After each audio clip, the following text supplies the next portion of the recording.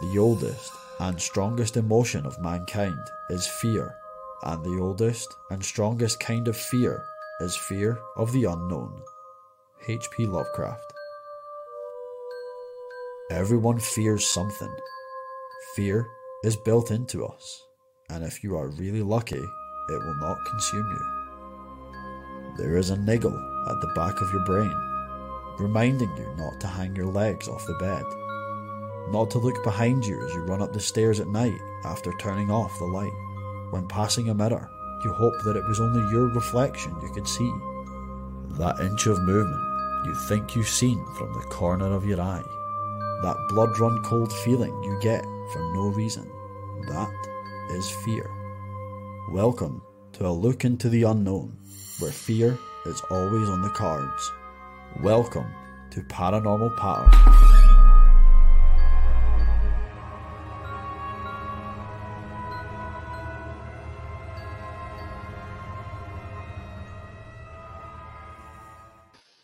It's Friday and I'm feeling spooky. Who else is feeling spooky tonight, guys? J-Mac, what's happened to your facial hair?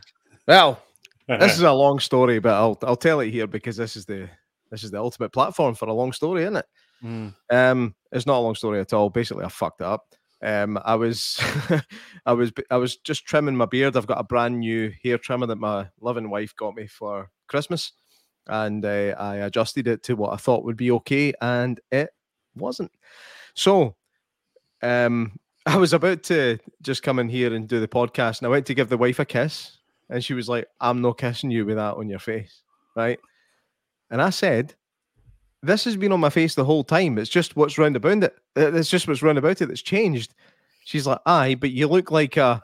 Right, let's do a wee quiz here, and we'll try and work out what we think I look like, right? What is a small, round, green vegetable? A pea. Cabbage.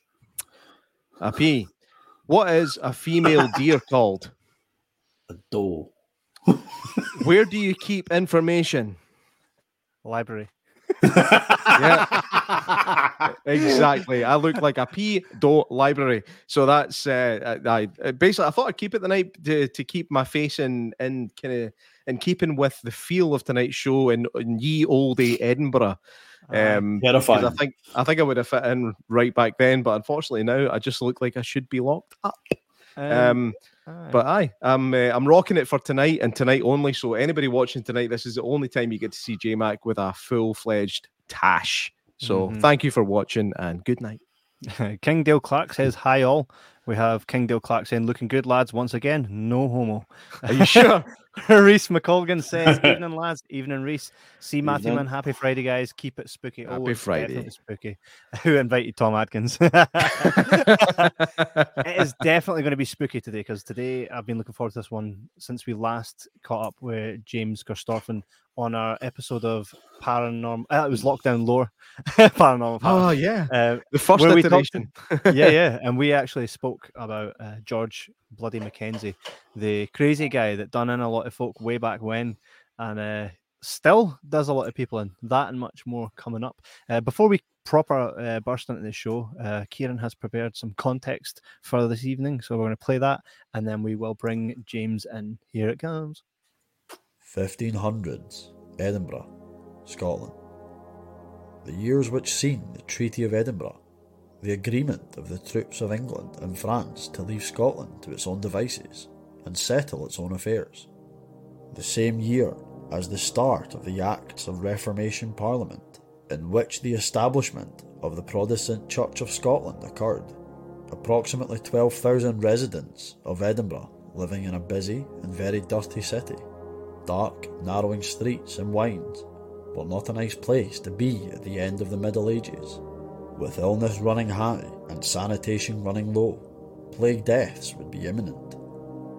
This was to be the setting for a kirk and kirkyard, which was to take its name from a recently dissolved Franciscan friary who wore grey robes. Grey Friars. The kirkyard, or latter termed a graveyard, was established in August 1562 after a royal sanction granted the yards of the kirk to be used for burials as the dead population at St Giles grew higher and higher.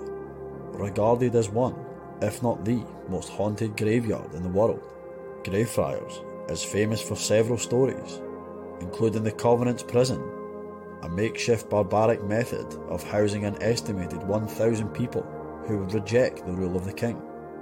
George Bloody Mackenzie, the Lord Advocate that housed them there, who is now better known as the Mackenzie Poltergeist. Greyfriars Bobby, the world-famous Skye Terrier, whose statue resides outside the Kirkyard gates. Mort safes, steel structures designed to cover graves of the recently deceased in an attempt to prevent the grave robbers from stealing their corpses. Famously, the story of William Buck and William Hare in 1828, who had first murdered their victims and then realised that grave robbing was far easier, resulting in Burke's hanging and dissection into a wallet made from his own skin. Welcome to Paranormal Patter with special guest James Kirstoffer, as we delve into the history and ghost stories of Greyfriars Kirkyard.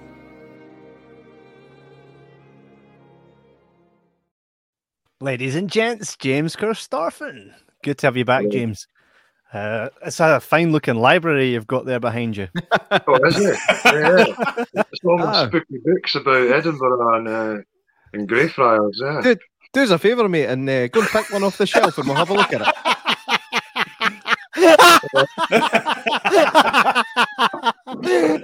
Class. That lasted a whole 3 seconds. Fantastic. That was like Neil Buchanan. Oh, no way. Oh, excellent. That is a gorgeous book. Where did you get hold of that from? It's my wife's. That's a shame. Have you got any, mate, as a man who lives with a woman, do you have any cool stuff of your own? No. Yes, I've got lots of cool stuff. Yes. It's a very amicable relationship, yes. Excellent. That makes one of us. Johnny Fraser says, hi, guys. And Kay Redmond says, Shirley Kirkpatrick. Don't suppose you've heard any Shirley Kirkpatrick ghosts, have you, James? No, I've not, no. No, I'm assuming she's tagging somebody called Shirley Kirkpatrick to tune into this thing. In which case, there we go. Thank you. So recently, Kieran joined us on the Paranormal Patter. This is our mini-series that runs every 2 weeks where we take classic Scottish stories and we start chatting about, what's happened and whether or not we believe it, all that cool stuff. And if we can investigate it, or say turn up and show up to it and see what happens. When they say so much investigate it, then we shall. So Kieran went back and listened to the Lockdown Lore episode and said he had a couple of questions for you. None that we actually know. So Kieran, the floor is yours, fella. Cool. Well, it's happening, man. Pleasure to meet you. All right. So I was going, as Kevin was saying, I was going through the Lockdown Lore episode, and you said quite promptly off the bat that any evidence to do with orbs, just fucking bin it.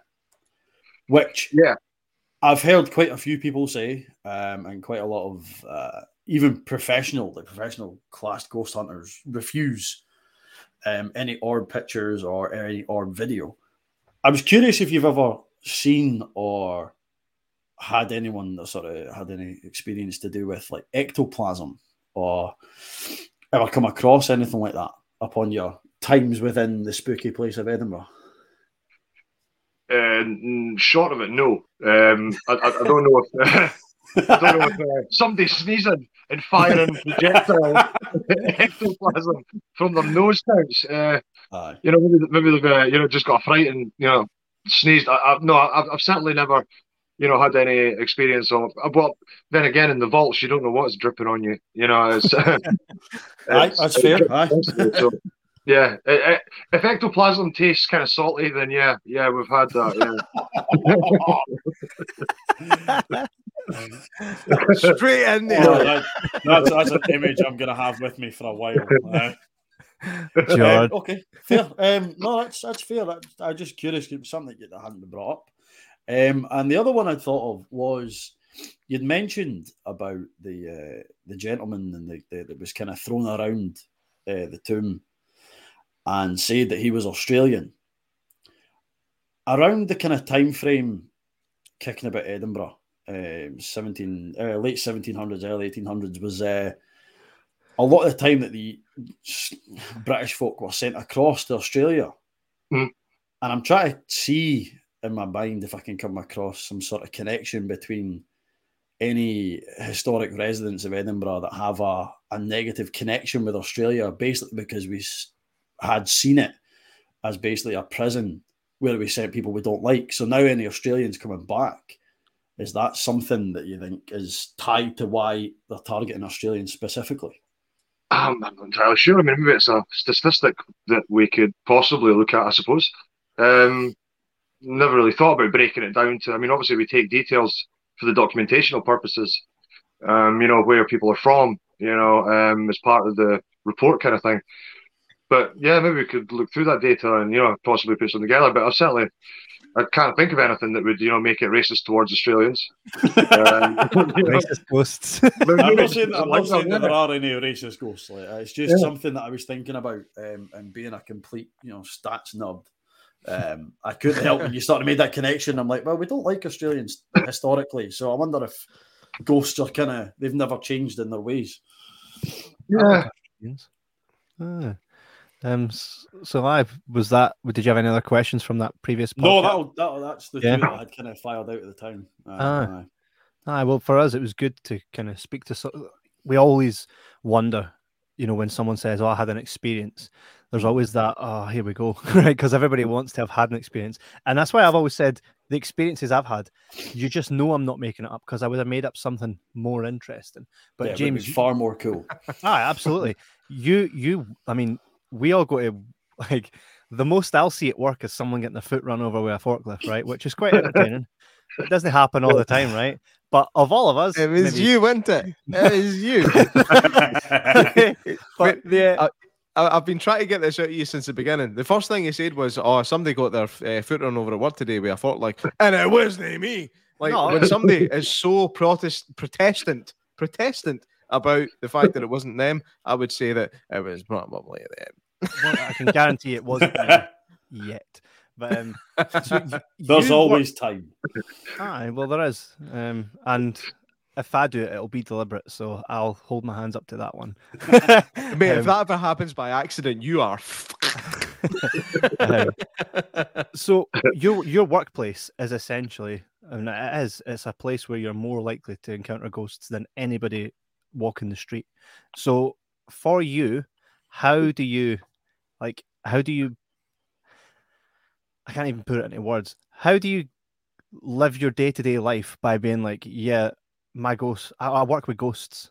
It's just another day in the office, really, isn't it? It's just, I mean, you get used to it, I suppose. I mean, 15 years I've been with the company now, so pretty much seen it all, But, most of the problems we have, certainly in Greyfriars, are not anything to do with the dead, It's usually the living that are causing the problems. But, what kind of dead people what kind of examples do you have of the living causing problems? I mean, what's your top 3 arsehole moments of people in the Kirkyard?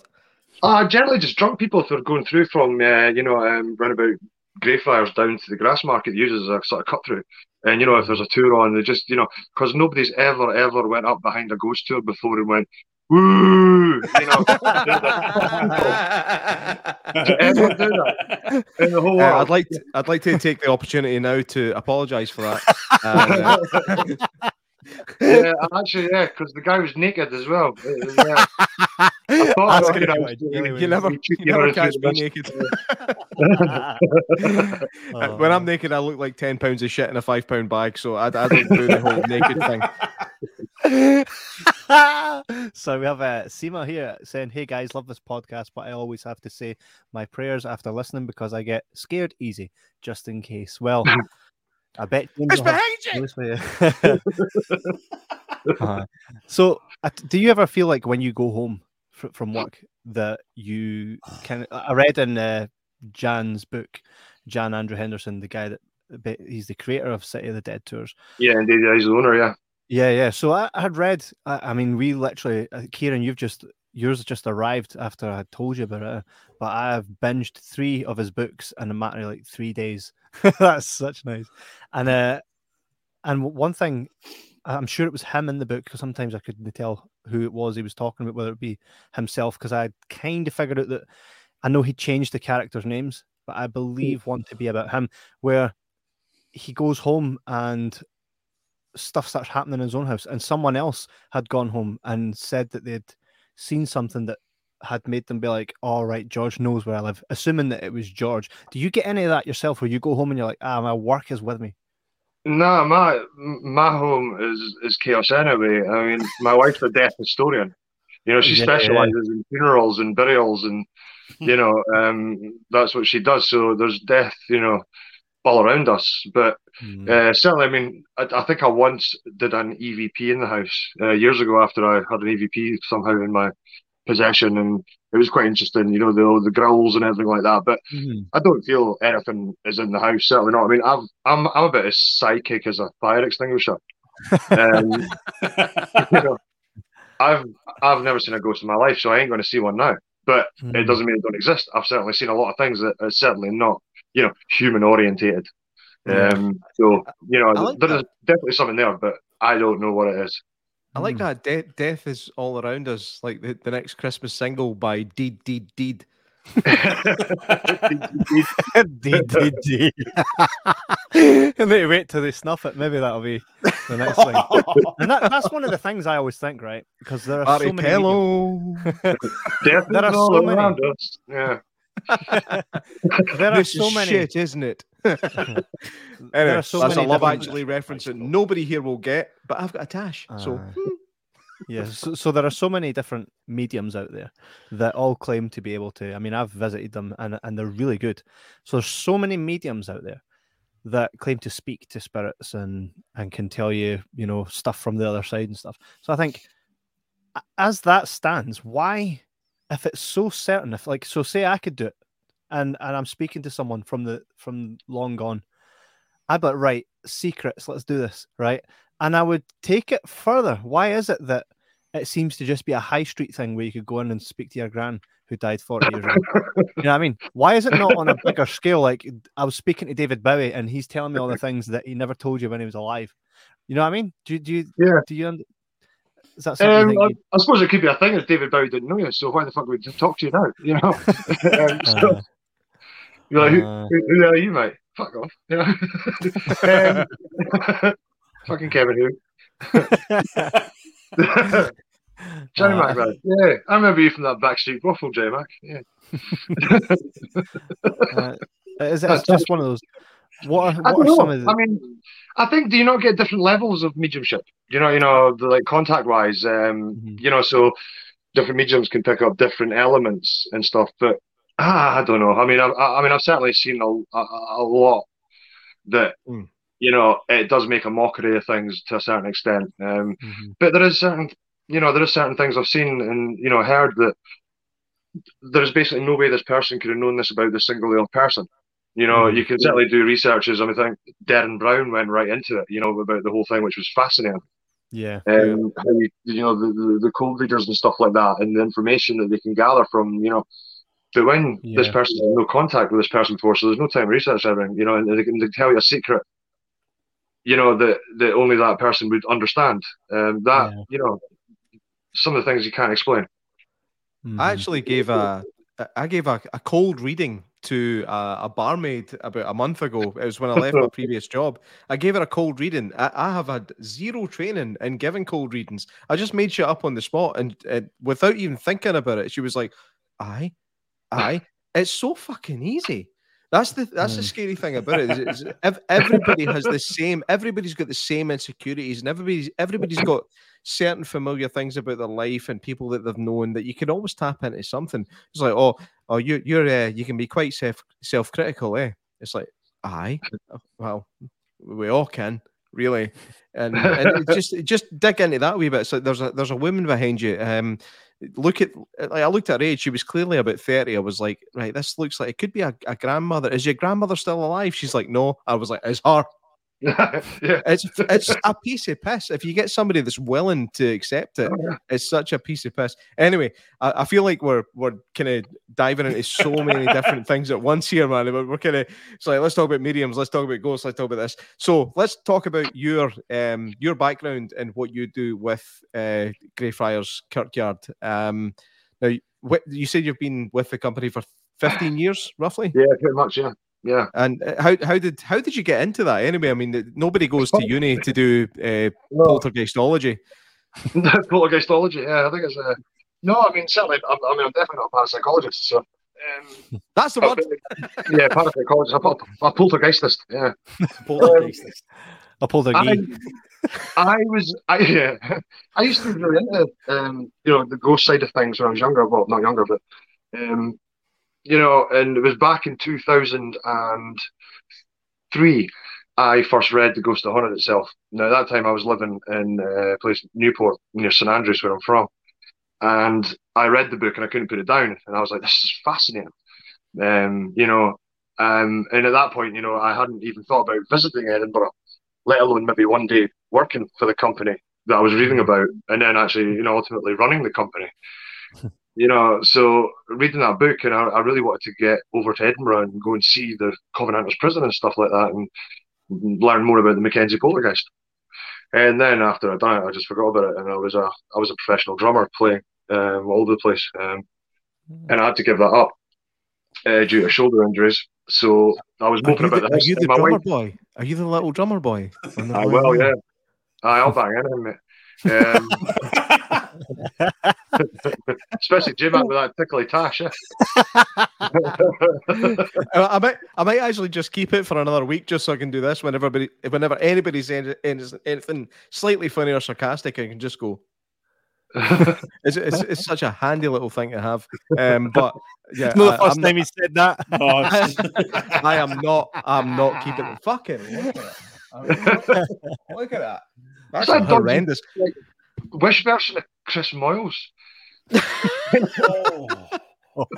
Chris Boyles. That's me, Chris Boyles. Feel free to call me that for the rest of the show, Chris Boyles. J-Mac going for the Thompson. Look, Stephen Thompson asks, just got here. What company is it? Just at the top there, as you can see, City of the Dead. You can go ahead and check them out at cityofthedeadtours.com, where there's basically, I mean, I take it City of the Dead. Did you buy Greyfriars, or did that? No. We just ran the office. I mean, Greyfriars itself belongs to the council.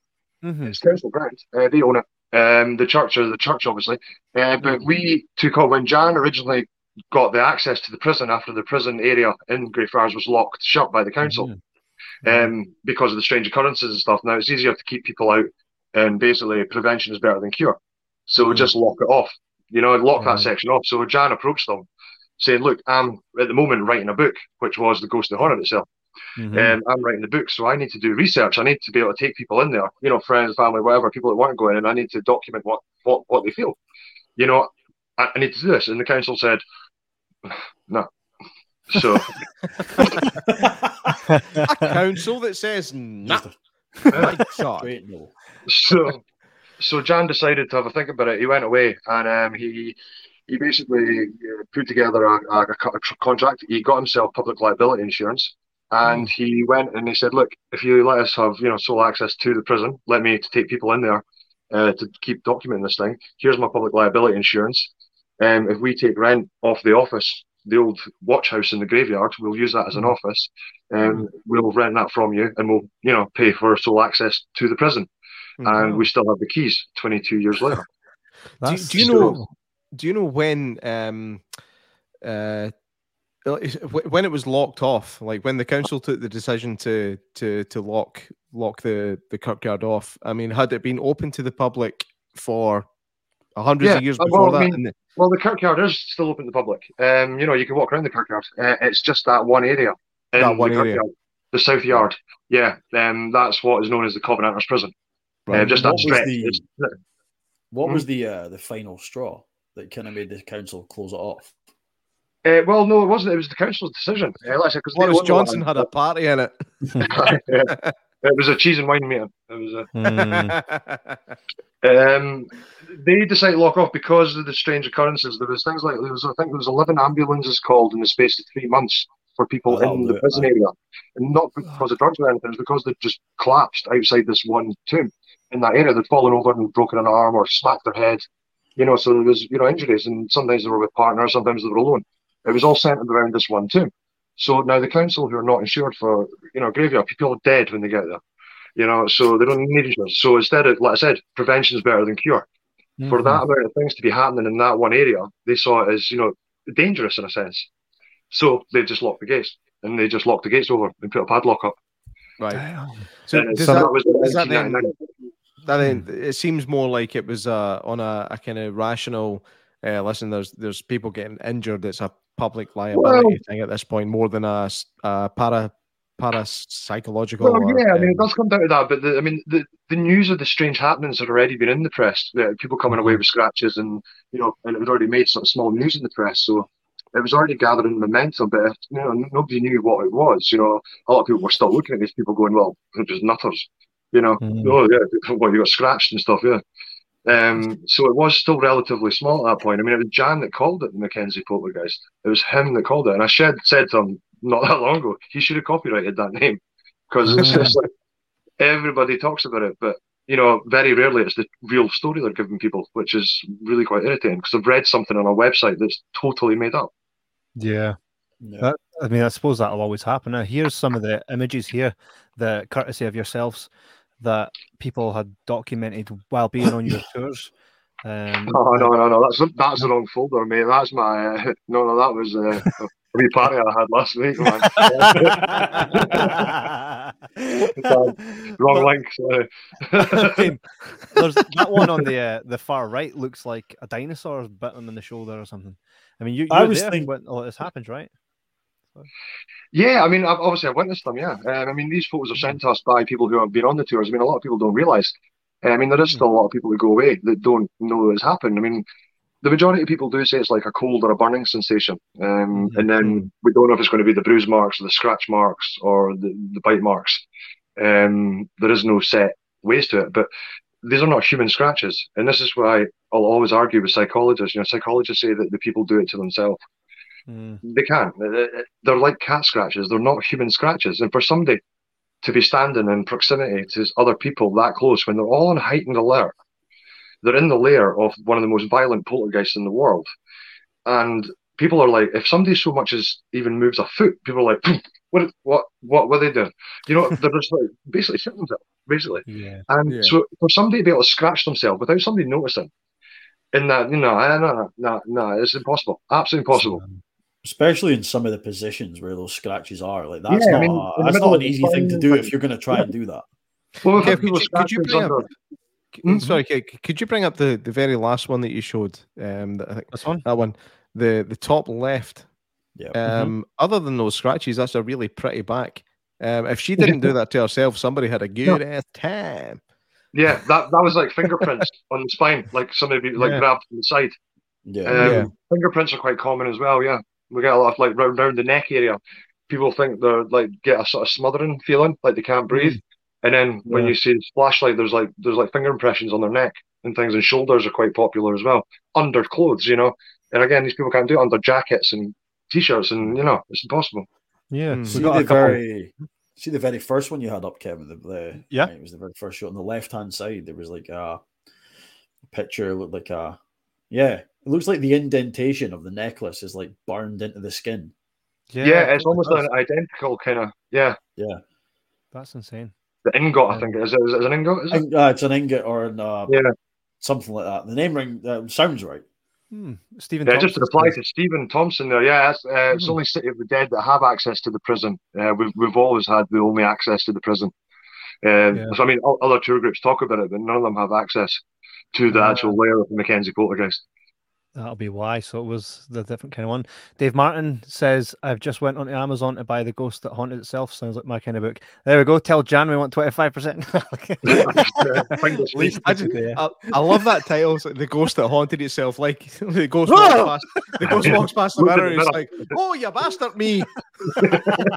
Spooky bastard. Stephen Thompson says, was it true that a homeless guy broke into the tomb and disturbed the remains? We'll let the That's floor true. is yours. Yep. Yeah, that's true. 1999, there was a homeless guy who was just trying to seek shelter. There was no malicious, intent. He just wanted to get shelter. Now, as you look into the Mackenzie Mausoleum through the front doors, it's got the ground level just in front of the doors, then the burial chambers below, where the coffins are. There's also another floor under that, which is an old grave of the family who were there before Mackenzie's Mausoleum was built. That's the Forrester family. That's their remains. So the homeless guy went in. He went downstairs because the wind was rattling through. He broke in through the back. There's a big space at the back of the mausoleum. And he went downstairs to where the coffins are. Now, unfortunately for him, he fell through the floor. And the first thing he did was grab a coffin, because that was the only thing he could grab. And that brought the coffin down, and it damaged the coffin. It didn't break open, but it damaged the top and it damaged the side. And then obviously he ran out and decided to try and sleep somewhere else that didn't involve dead bodies. God dang it. So that was the first time that his tomb was entered and desecrated, so to speak. And that's when things started happening. It wasn't instantly, it was maybe a few weeks after it. That's when things started to happen within the tomb in the prison area. This is where it gets confusing for people who don't have access to it, because everybody believes that the Mackenzie Mausoleum in the main graveyard, the big domed one, everybody believes that's the Black Mausoleum, when it's not. That's just George Mackenzie's burial mausoleum. The Black Mausoleum, where the attacks happen on people, is in the locked Covenanters prison. That is where the attack happened. So something triggered something from when Mackenzie's Mausoleum was, desecrated. Something triggered in this tomb in the prison. And that's when it really started heating up, so to speak. That's when the attacks were becoming more and more frequent, with people going in and things.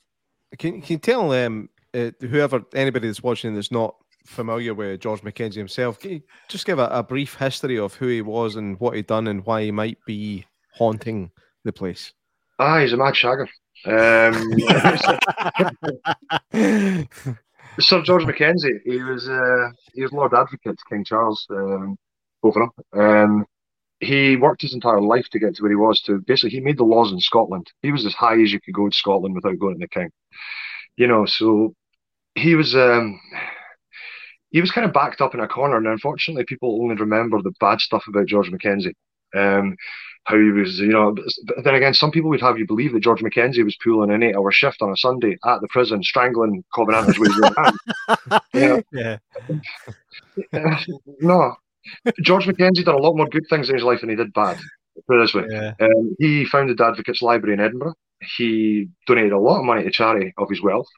He also abolished, one of the main reasons that witch trials were abolished in Scotland, for this whole witch thing. And so he defended, so this whole thing, he hates females, utter garbage. He defended them. He also ended up defending Covenanters after, the Presbyterian and everything broke. So but unfortunately, George Mackenzie had nothing to do with the prisoners in the Covenanters prison. He signed it off. That was the only connection he had. He never visited. He never, he was Lord Advocate. He was in an office. He didn't come down and shoot them and strangle them. But again, a lot of the stuff, it grows tails over the years, and different people in tour groups now adapt the story to suit their own tours, and it's lost the element of what it is. I mean, to this day, we still say there is no evidence it's anything to do with George Mackenzie. It's that old adage, Joe. You shag one sheep. See, the one thing as well, when I was reading Jan's book, and he went through the history, and that's in The Ghost That Haunted Himself. I'm actually going to bring up a picture out there for anybody that does wish to go to Amazon. They're not actually that expensive, so even if it's no payday, you can definitely go check out. These are the three I read: The Ghost That Haunted Itself, City of the Dead, and The Town Below the Ground. James, I know you've done both the Ghost That Haunted, the City of the Dead. No, I've done City of the Dead. Yeah. Yep, that's your images. For anybody that wishes to see James's images, definitely. Oh, James, your photography is outstanding. By the way, every time you put something up, I just love looking at it. It's gorgeous. It's all in the camera. If you ever want to send me a wee free printer 12, the thing when I was reading The Ghost That Haunted Itself, you can buy them. Cheaper than Jan's books. While reading that book, I was like, well, wait a minute. he goes into the history of the Covenanters. Like the Covenanters were like, here, we're going to do our thing, right? The other guys were like, no, you're no, right? And then they were like, Ken, what? See, instead of us going to war, you can do your thing. And then France were like, we're going to smash you. And the Covenanters jumped in, right? So it's kind of their own fault that well, I mean, the Covenanters basically, what it comes down to is the Covenanters basically said, nobody's bigger than God. That's what it came down to. I mean, a lot of people get confused about it, thinking it's something to do with independence and that. It's not. It's not to do with independence whatsoever. It's basically they were pissed off that Charles was pulling a Henry, basically. You know, Charles wanted to be ultimate head of the church as well. And they said, look, no, God save the king, but don't mess with religion. You know, you're not bigger than God. So do what you want. We support you. We will not draw arms to you. That's what the National Covenant was. You know, it was them signing to say, we accept the monarchy, blah, blah, but don't mess with our religion. Yeah. And that's when obviously the prayer books came in with the changes in the prayer books, you know, where it was changing it to, you know, from the Almighty Lord to, you know, it was changing the wording to put basically the king in word is higher than the church, and caused riots. That was when the first thing sort of started off, the riots where a woman, was it Mrs. Geddes, I think it was, I can't remember her first name, when she was so angry, she picked up a stool and threw it at the minister. What type of stool? Are we talking like a wooden stool here, or where are we going? No, we chocolate drop. It was a stool. I would have said shite otherwise. She'd done a big dump and loved it. You're perfect, mate. Here, have that. No, it was so basically that was it. You know, the National Covenant, and then that obviously led to the 50 years of killing. You were either with the king or against the king, basically. And let's face it, the Stuart, you know, dynasty had not had that much good luck in monarchy. So, you know, true. George Mackenzie especially, he couldn't turn around to Charles and go, look, Charlie, sit yourself down, calm down, Beyonce, have a cup of tea, right? Here's the script, right? They're not caring about what you do, but come on, you need to admit, don't make yourself be God. Calm yourself. You know, just reality check, mate. Yeah. Like I said, that would have been treason. He was against the king. He would have been executed. Next person. You know, it was a conveyor belt. You know, so he was backed in a corner. You know, and he was doing his job. But George Mackenzie never killed a single person with his own hand. He knew what was happening with Montrose. Montrose was the one that loved killing people. You know, he was the one that was all for disemboweling them on their doorstep and things. You know, I mean, Mackenzie knew it was happening. You know, just normal. What did you do? Work today, dear? Oh, well, I just disemboweled 14 Covenanters. A couple of kids as well. It's all right, they were ginger. Who cares about them? Sent a wee boy down a tunnel as well with a drum. Funny thing, he stopped drumming. And I kicked a dug in the tits and grey for I think old Jamie here has been far too protective of old George Mackenzie at this point. Right, Jamie, do me a favour. George can't hear you, right? Like, no. If you're in distress, just he's a wink or something, and we'll send somebody. Ask if Susan's working. We have a couple questions here that have been mounting up. Sam Mislowski says, I hope I pronounced that right, sorry, says, hey guys, and then asks, the Covenanters prison is a different ballgame, atmosphere completely changes. What a question. That's me that said that's a statement. That's a statement. C. Matthewman says, my pal's been before and mentioned the Circle of Death. Is that a thing? He's also a guy who's told me not to visit. No, that sounds like your mate's talking about the Circle in Niddry Street Vaults by Old Reekie Tours. They've got a circle in their vaults that you're not meant to stand in. That's what that sounds like. Nothing to do with Greyfriars. Yeah, I remember that. I see. I remember seeing that. And actually, through my ignorance and lack of fucking, let's see, what's the word? Lack of research. I thought you had something to do with the Niddry Street vaults as well. So apparently, it's true. Not Niddry Street vaults. We're on Niddry Street South. It's a different street, but that's where the confusion lies. Old Ricky have got Niddry Street. We're on Niddry Street South. It's across the bottom of the Cowgate and up the other side of the bridge. So it's Niddry Street, but it's South Niddry Street. So that's where the confusion comes from. So we'll let you off for that one. It does happen. Thank you very much. Thank you. I remember different section of vaults. I remember the Circle of Stones, and I also remember a certain very famous UK TV show went to the Niddry Street vaults and stood in the circle and tried to. tried to invoke some nastiness by saying some horrible shit, and lo and behold, fuck all happened. Nobody died. But yeah, it was right there. That was quite interesting because the bridge was like 180 years after the last plague left, which I thought was quite fascinating. Yes, we shall not discuss the name of the program, but it rhymes with schmost schmonted. Let's go. Say I walked into the Black Mausoleum. Is it very likely that I'm going to get smashed? Depends how much J-Mac pays me, really. No enough. For a small admin fee, it could be arranged, you know. With this tash, I'll smash you myself. I'll give you a tash smash. Super. I keep making this face. I cannot help but make this It's almost face like with a the tash. Sean Connery. Oh gosh, tash smash you. You just know that Craig Matthewman's going to have you illustrated in some sort of Nah, that's it. Staying now. It's become a permanent fixture. That's it. That's that. See, actually, that face I just made, I want that on my gravestone.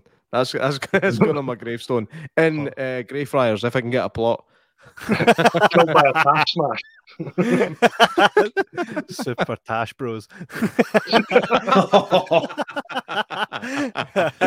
Right. Oh, for the next episode, all three of us have to have tashies. Aye, right. Do Do you know what's funny? We're actually planning to go in with James to the vaults. I think we should all go just Tash. Aye. Get ready to tash smash those ghosts. Getting Live Aid vibes. So how likely? Like I just got that. It took me a second. Sorry. There is no answer, to be honest. I mean, we'd love it to be frequent. I mean, we'd love to be able to tell when it was going to happen, or but it is completely random. Sometimes we can go months without anything happening, and we're like, well, maybe that's it. It moves on, or just gets bored, or it's on isolation or something. But we just don't know. I mean, over 3,000 eyewitness accounts now, and we've done 22 years. So when you break it down, it's not every night, but it's times we've had 2 or 3.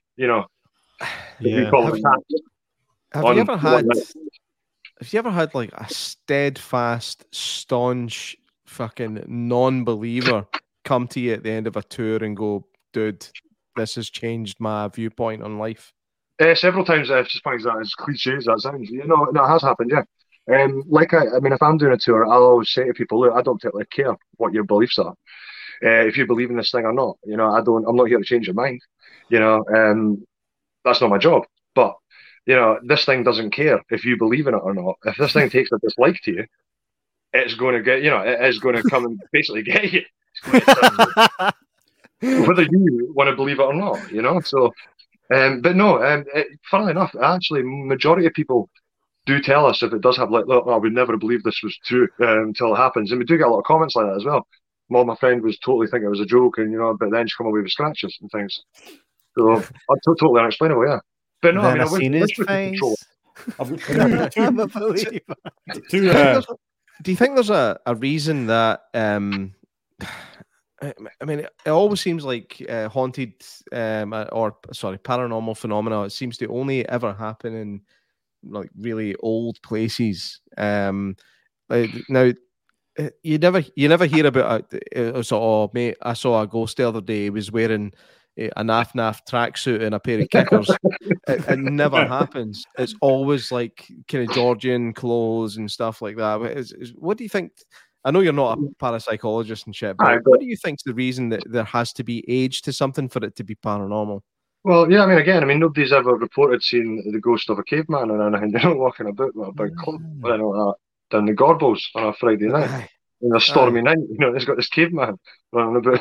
Mind you, that could be pretty normal. Not allowed out at night. That's a normal Friday night. But yeah, I mean, I don't know. Yeah, I mean, majority are either, but again, the Edwardians and Victorians and stuff, they were very up on their ghost stories, the women in black and things like that, Some say the ultimate ghost story, and that's possibly where it all, kind of, although obviously ghosts and things have been going way back. Spirits, like obviously the tribes and things like that with their spirits and their spirit, and the spirits bring them life and different beliefs. But yeah, I mean, majority of reported ghosts in the UK anyway are, Roman or Edwardian or Victorian. And, yeah, it's funny. I love watching like the American shows, and they're like, it's like, okay, we're going to see this haunted building. This building is so old. It was built in 1972. I mate, I've got socks that were built before that.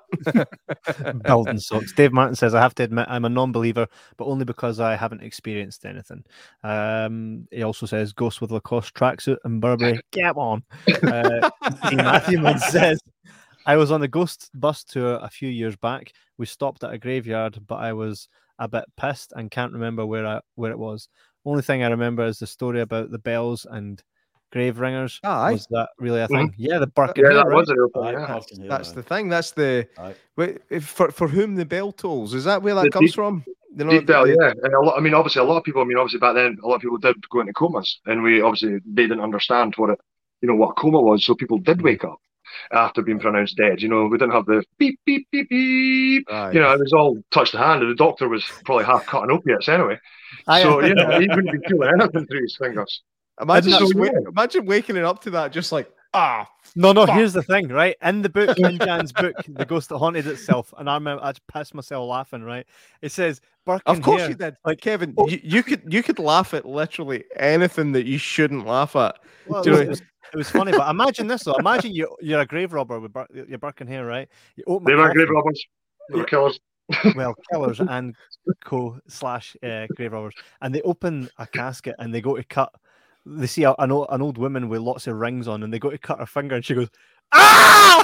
Can you imagine how much you would shit yourself? Well, there's a lot of misconception around that as well with the grave robbers. A lot of people thought that they cut the fingers to get the rings, which is not true. And they cut the fingers off because pre-1832, the Anatomy Act, it wasn't actually illegal to dig a dead body out of the ground, as long as they were naked, because the body didn't belong to anybody. It was God's creation. So, but rings, jewellery, clothes, they belong to somebody. That's theft. You could, in the worst case, be hanged for theft. So people would cut the fingers off because they couldn't get the rings off. They wouldn't take the ring because they were getting more money for the body than they would for a ring. So they would cut the fingers off and they would leave the fingers in the grave with the rings. So ironically, they would cut fingers off of bodies to make it more legal. Yes, and to make it basically, and to get more money. Yeah, I was born in the wrong time era.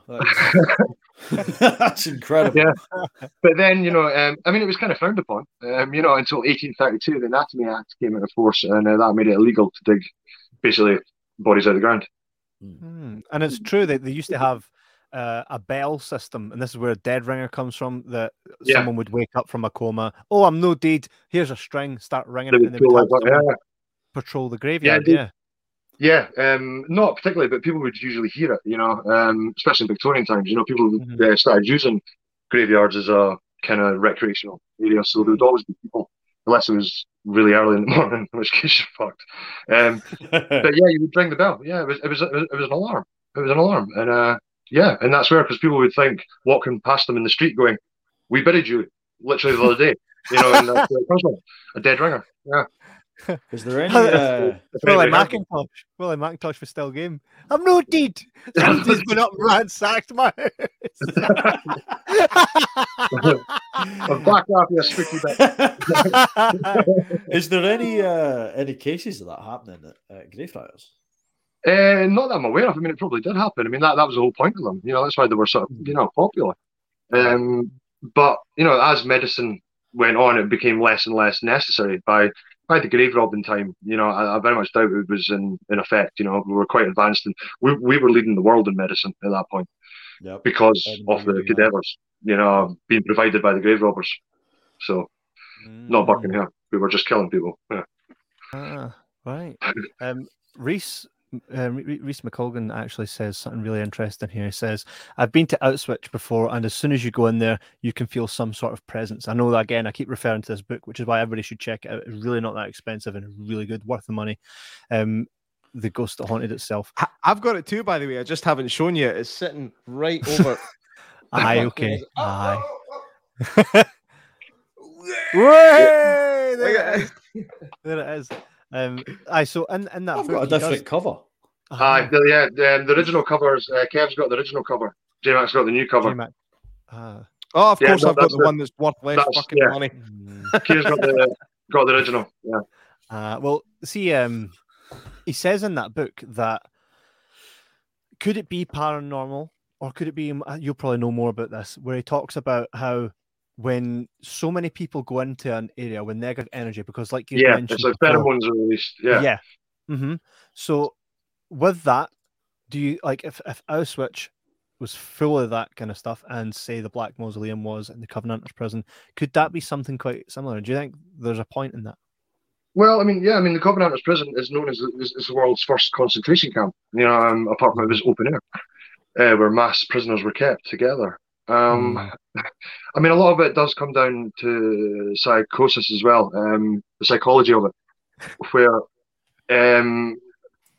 when they go in, you already know the stories. You've already read about it. You already know about it, and you already know about the atrocities that were, sometimes you've obviously read or heard about Auschwitz. Other times on the tour, the guide's bigging the prison up all the tour, so you know that it's a site of multiple deaths. Mm-hmm. So again, that could be your own, brain putting, saddening thoughts on it. That's a perfectly reasonable, scientific theory behind it. I do remember. Or there's a dead person going around scratching people. Never know. Which is probably more likely. Yeah. I do remember reading a story about an American parapsychologist who started off with the same kind of conversation we're having, the same theory that an area that has like a kind of deep well and sadness attached to it tends to develop more paranormal happenings. And he basically conducted this study. I need to find it and see if I can send it across to you. But he basically had this study where he would take random members of the public to places that he knew of paranormal happenings happening, but the people that were taken there were taken blindfolded and were taken like not unbeknownst themselves. They knew where they were going, but they were basically taken to an unknown location to them, so that when they got there, they didn't know the story to it. They didn't know any of the background, and it was basically to see if they could feel that sort of negative pressure, negative energy that was associated with those buildings. And I think the findings that he kind of got were relatively good. He wasn't enough to basically say like it's 100% true, but he was basically on the trial to get something out of it. I don't know how successful it is going forward, but it's definitely something that people have looked into in the past. What was the question? And another one, just quickly. That's not a question, it's just a thought.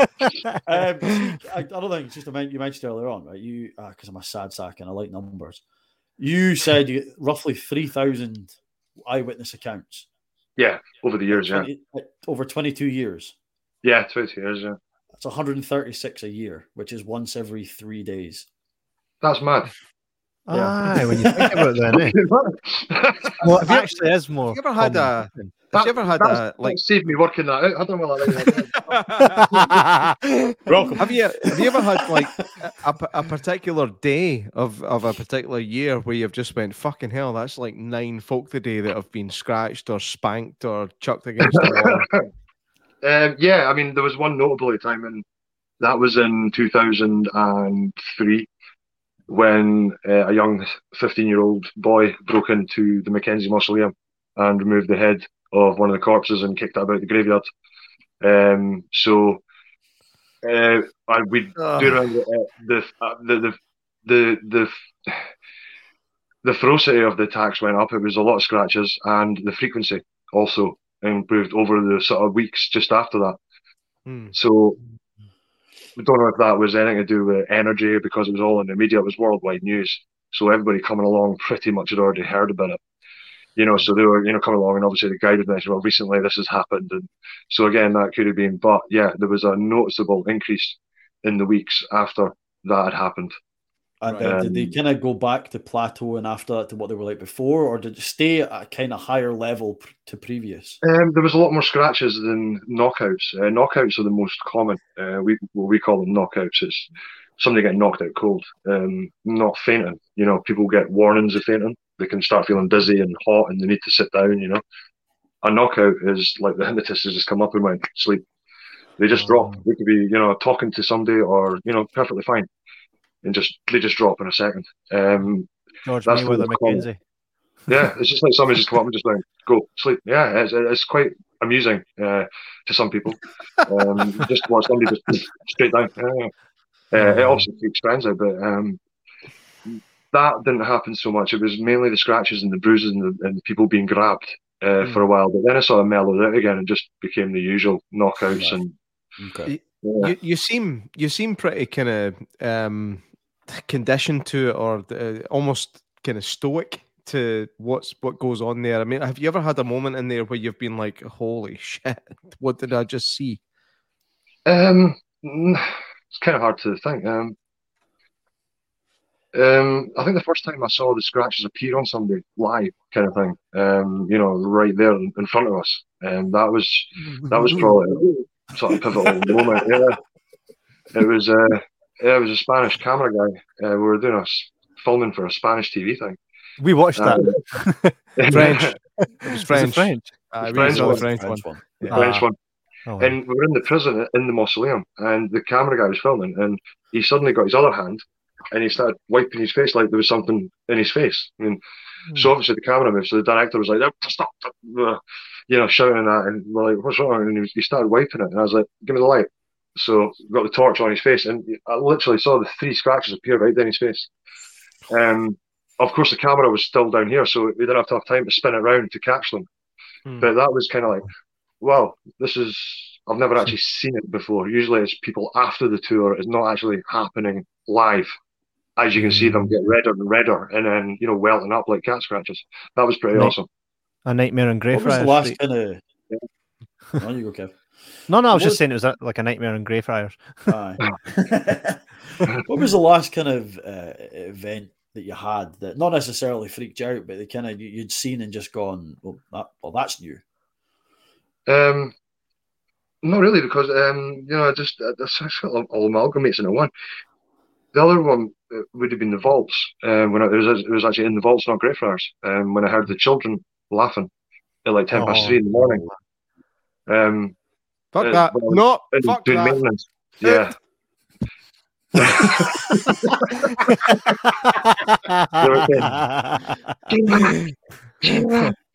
There's something what the fuck what is it about kids? Like ghostly children are just fucking scary. That's It's Terrifying because they're more innocent, I think. I think that's what you've got child ghosts, and the ghosts of old women are just like, fuck that noise. Right, I'm out. Like I could see the ghost of, I don't know, like a strong man for 1921, just like with my tash going. I would not give a shit if I seen a wee kid from 1902 wearing one of the wee dresses playing me like a fucking like a spinning top, just singing a wee creepy song. you, Daily Range. Oh, I'm gone. I'm assuming you would not do too well seeing like any of the kids with black eyes, like that kind of Oh, I've heard of that. theory of kids all over the world Have you- showing up with little black eyes. Have you seen our Stupid Doll collection in the office in Greyfriars? No, you haven't, have you? Dolls we've got terrify our the Haunted shit Dolls out of me. collection. I'm in sure the we will when we all go lock to cabinet. Greyfriars at the start of February next month. Follow us, jibber jabber, as we go in there and all that shit. Good point of future reference. Yeah, That is the leave that shittest bit to plug me. ever. I'll do the plugs from now on. Michaela Manzakova says, James, is there an experience that someone's told you about or you have experienced yourself that sticks with you till this day? Probably the one that sends the shivers down the spine the most.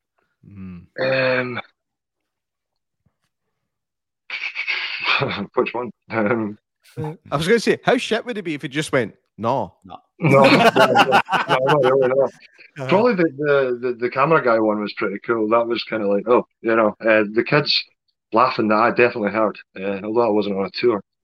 A couple of the photographs have been sent have been quite interesting, though. The things because obviously I know the layout of the vaults like the back of my hand, and to see something there that shouldn't be there, and it's I just yeah, it can be quite. There has been a few actually, yeah, especially from people on the tours who write to and email us afterwards. I mean, that one that we can see right now is creepy, yeah. Aye.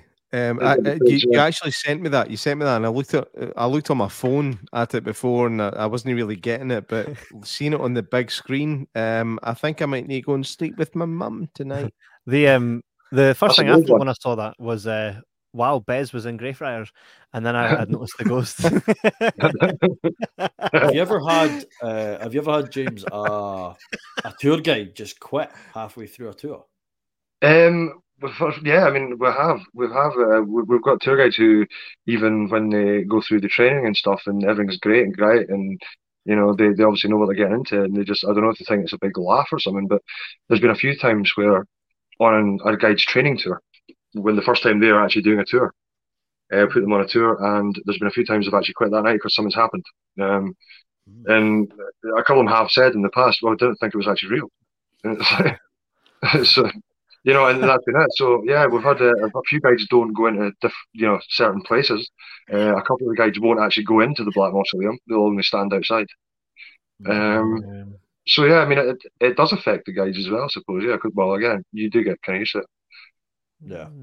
So we do have plans to meet with you in February to kind of check it out and do a lot of filming and stuff. So say I was like, yo, J-Mac's totally up for going in the Black Mausoleum. Is that something that can happen where we can just be like, right, go J-Mac, and we could film him? Is that very possible? Yeah.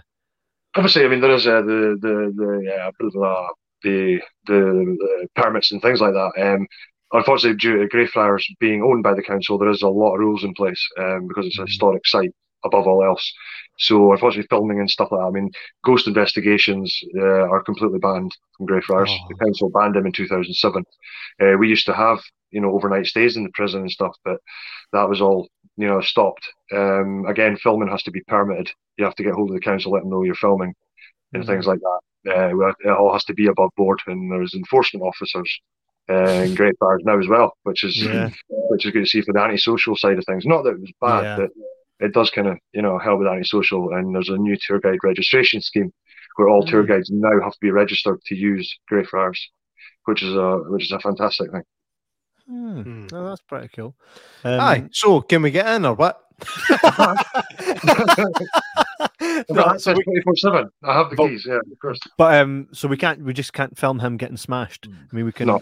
What about still photography? Yeah, you could do loads of snaps. Yeah, I mean, obviously, people are allowed in obviously, if you're a tourist and you're filming, just for your TikTok reel or something like that, that's perfectly allowed. It's anything that's commercial-wise or going on live.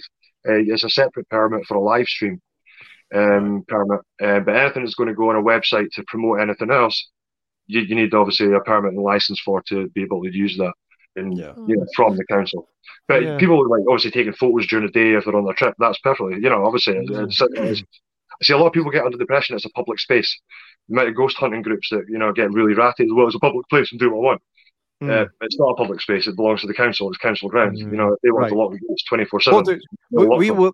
We'll have a wee chat about that aspect of shit once the show's finished, just to kind of iron stuff out. We might need to end up contacting the council and stuff like that. But anyway, can you bring up that last comment, Kevin?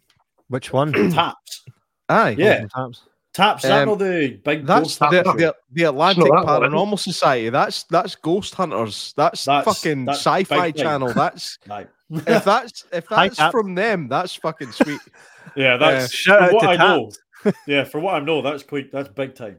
Yeah, that's pretty sweet. If Cody Ray Debian, that's so French. If you are genuine, man, thanks for tuning in. If you're not, what are you doing? Fucking doing that? That is the most Scottish response to something like that. That looks awesome. See if you're fake. You're a cover all angles from the start. Just in case, you don't want to be too happy. I've just done a quick Google search, and Cody's really comes up in amongst it. Oh, he's very well known. Man, if that's you, man, thank you very much for watching, and thanks for just commenting. I mean, that's sweet as an apologies for the guy in the bottom right is the the legend of this little adventure that we're on right now. But we're the host of the show, so we're more important. So thanks for getting in touch. Cody says, "Yep, that's us. Always jumping on random paranormal live streams. Wow. Absolute pleasure." Is that sarcastic or not? I just don't know. I've got the most documented paranormal case in the world. So, what exactly? When you Cody, look at it that way. Follow us, Jibber Jabber Podcast. Get us followed. We will be in touch. City of the Dead tours. Come along. I take it he's not from the UK, but if you're ever in the UK, Scotland, come along and do a City of the Dead tours. I'm sure James and Jan will be. That would be pretty incredible to do, actually. Well, hey, thanks, Cody. That's unexpected. It's so funny. You have to be so careful about what you say. Oh my God, Sylvester Stallone just followed me. So this is the paranormal. That's the paranormal equivalent of Sylvester Stallone following you. But I genuinely on a movie podcast. Like you want Taps to follow you, you know. So that's awesome. If that's real, and if it's real, thank you. If it's not, still fuck you. But anyway, that's awesome. That's awesome. Thank you very much, Cody. You did send over a couple images before we start talking about the vaults, right? You sent over a couple images, and one I was like, "What is this?" So I'm going to bring it up now. What's that? That's my girlfriend.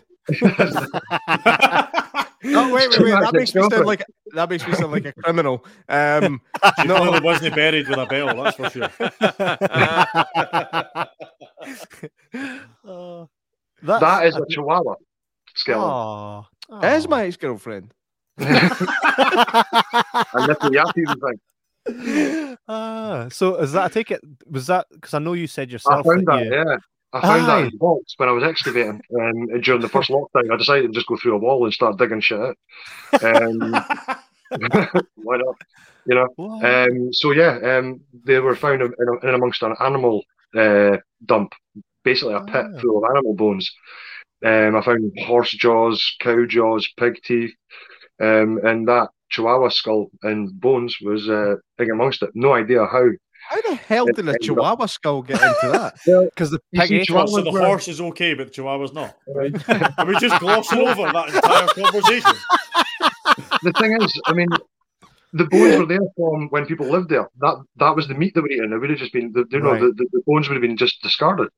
Right. So Chihuahuas weren't introduced to the UK officially until 1860. But this part I was excavating is from about 1824. So I got hold of the leading. Although it clearly is a Chihuahua. Yeah, it was my ringtone. The wife was trying to phone me. I just what the fuck is going on? Just fanning it up.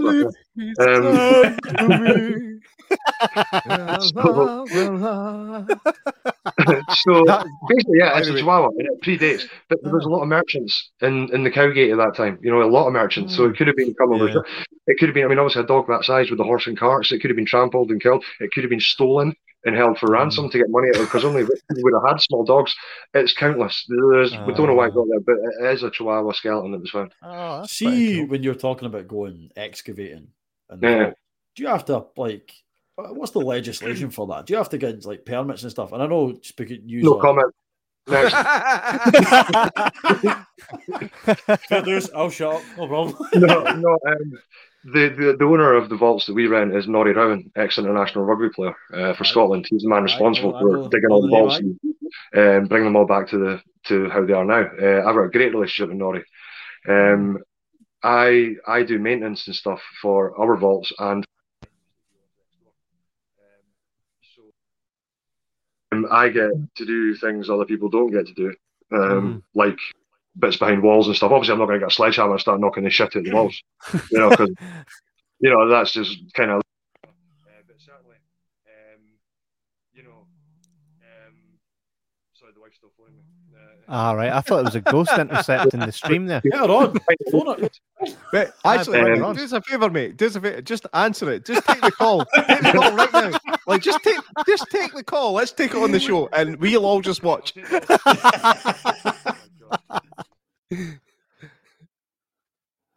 Oh, he's frozen. Wait. He's answered. I think when he answers, what happens is it cuts us off. That's a shame. Reese, That's a shame. We'll go to a quick question here from Reese. He says, "My kid, when she was like 6 months old, would always stare at the corner of the room for like 2 to 3 minutes every day until she got a wee bit bigger. That's called wind." Nah, you never know. Kids. I'm going with kids can see stuff, but we can't. Yeah. Same with I'm animals. 100% with you on that one, Kieran. I think. Have you ever seen these videos of like kids just like talking to random people in their kitchen, just like, "Hey, how are you?" It's like, who are you talking to? I'm talking to the guy with a fucking hole in his head. The kid does not have any comprehension of what a hole in the head means, and you're like, what's going on here, man? I think kids are tapped into stuff that they forget. And kids are a blank canvas until they're conditioned by the parents. You know, there's no such thing as monsters, no such thing as ghosts. Go back to sleep. You know, exactly. Get back to your own bed. You know, so yeah, absolutely. You know, I seen a video a couple of days ago. I'd seen it before, and then I could never find it again. And it was on a stream of videos I was watching, and it was a set of 3 wee girls in a room, like screaming at a corner of the room, shouting and saying, like, you know, "We're not happy with you. You keep waking me up, and I just want to go to bed," and blah, blah, blah. And eventually the kind of mum comes in, turns the light on, whatever, and she's like, "What are you shouting at?" Whatever. And they all 3 of them at once just go, "The man in the corner." And she's like, "Right, out you come, on." That's the only reaction to that. I mean, that's not I don't know how actually, you respond to that. Genuinely, man, that happened in my house one night. My wee boy came through. We live in a relatively new house. I mean, the house isn't more than 13 years old. Maybe it's pretty new. But my kid was 4 when we moved in here, and he walked through to our bedroom one night and said, "Mummy, why is there a man covered in tomato sauce in the hall?" Tomato sauce? It's no tomato sauce, it's relish, son. Get back to bed. I was like, that's your dad and he's pissed. Go back to bed. Kebab sauce. No, I was in bed as well. It was if I wasn't in bed and then Mel, if my wife came to me in the morning and said, "Listen, Murray was saying about a guy covered in sauce in the hall," I could be like, what am I like? But I was in bed. What am I like? I was in bed, man. Like I'm imagining, like, as soon as he said that, I'm imagining a guy just like covered in blood standing in front of my kid, just like, like the ghost of Christmas yet to come. That's what your missus says. No, I'm never yet to come. Oh man, and that took a turn. The vaults, that's something that for the vaults, I've never actually. I always knew Greyfriars as is. Is the vaults under the actual Greyfriars courtyard? No. So what is the vaults? The vaults are part of South Bridge, which is along the other end of Chambers Street from Greyfriars. South Bridge joins on from North Bridge at the Tron Kirk, and it opened up the south side of the city, up Nicholson Street and way up that way. It was basically to span the gap of the Cowgate, basically to open up the south side of the city, when we no longer needed defence walls around Edinburgh and we could actually branch out. So there had been talk for a long time about a bridge to be built across the Cowgate. And that's when Southbridge was, started. Finally, the Act of Parliament was passed, and it started built in 1785. So basically, Southbridge is a viaduct bridge. It's a massive viaduct structure, and it's got 19 arches holding it up that you can't see because they're sandwiched in between the buildings on either side. Imagine a straight line with 4 blocks to either side pushed against the arches, and that's what forms the vaults.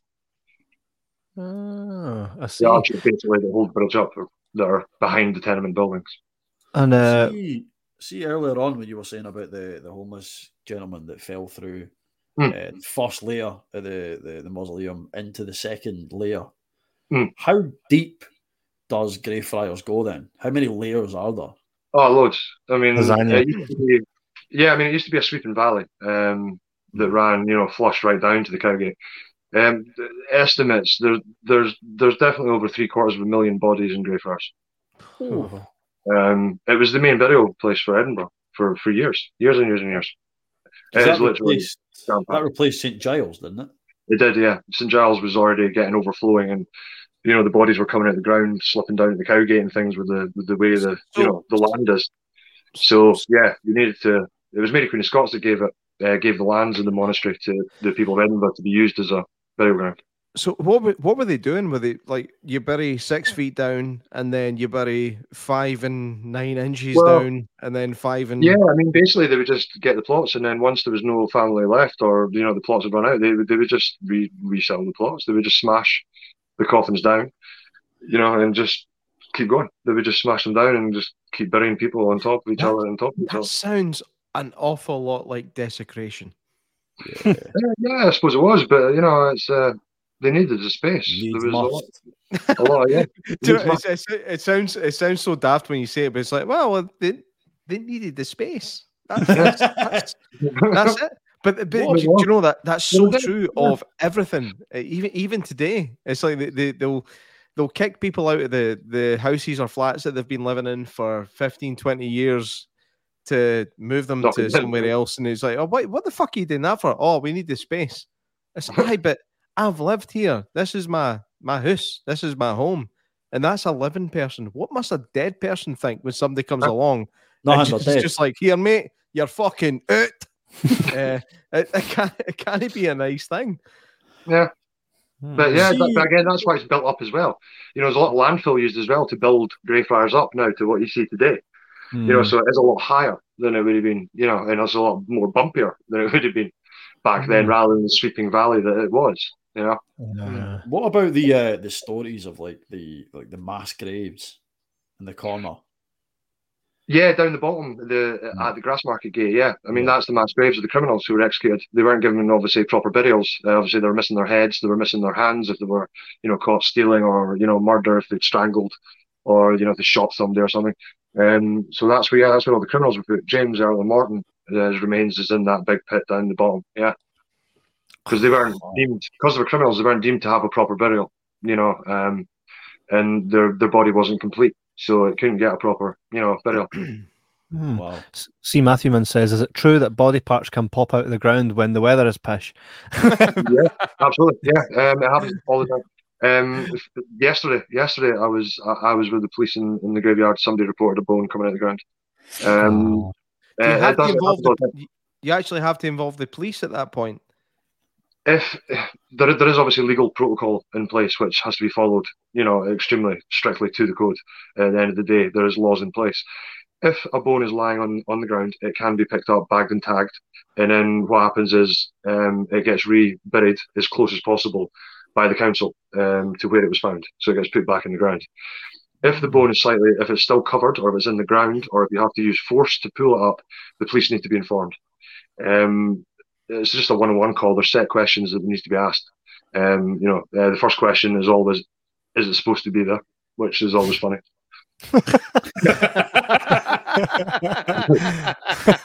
Every time.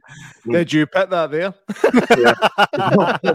Basically, the police just want to know if there's any scenes of a recent crime, but just bone fragments that come up. So then they either say, right, we're sending somebody out, or they say, I'm quite happy for you to deal with that. So then we get permission to actually remove it. So nobody's walking over it, nobody's standing on it, nobody's crushing it down anymore, which is the main concern, is at the end of the day, that has been a person, and utmost respect has to be maintained for that person at all times, even though it's a fragment bone. Yeah. So theoretically, right, if I wanted to burn a body and get rid of the bones, they're never going to go looking in the graveyard. No. And it'd be like the Shawshank Redemption. See if you just take a walk in the graveyard every day and just drop a bit out your trouser leg. I've just realised I've said those sentences with this Tash. I'm in trouble. Yeah, you've basically screwed yourself now. Craig Matthewman says, "Can you just take it home to the Doug?" No, that would be highly illegal. That would be grave robbing, and I would. Yeah, you'd look at life imprisonment possibly for that one. Yeah. Are there still some like old kind of draconian laws about like lifting bones from? Yeah, you can only dig a body up on the second Sunday of a Tuesday. Yeah, I mean, laws are still in place because they've not changed. Obviously, the bones can't leave them in, and they have been buried, and to remove them is illegal. to mess with them at all is illegal. But certainly to take them away as a souvenir, no, that's highly breaking the law. Yeah. Have you ever caught anybody trying to? I was just gonna ask that. Well, Jan did. It was Jan that discovered Sonny Devlin. Jan! You just outed him. Kicking George's head around the graveyard. That was Jan that caught the boys doing that. He was the main prosecution witness for the case. Right. Yeah. I'm assuming the head was put back. Yes, it was. Yeah. Imagine that. I mean, what kind of person do you need to be to? Well, there's a skull. You know what I fancy then? 5-a-side. You know what I mean? Like, well, if I was going to say it depends on the kind of person. There's two ways to look at that. There's the wee arseholes that'll do it, or there's the proper historians that'll look back at Aztecs that used to play sport with human heads. Yeah, they did actually. Yeah. So there's two ways to address that one. Yeah, he was just a wee bag. Yeah. Aye, yeah, I knew the answer who it was, but you never know. It's nice to play devil's advocate in that one. J-Mac, you read out this question. This is from Michaela Manzakova, who happens to be our Kieran. Hiya. That guy. That's his wife. So hello, Kieran's wife. You're much more than that. Sorry, but I'm going to pay for that. Thanks. You're welcome.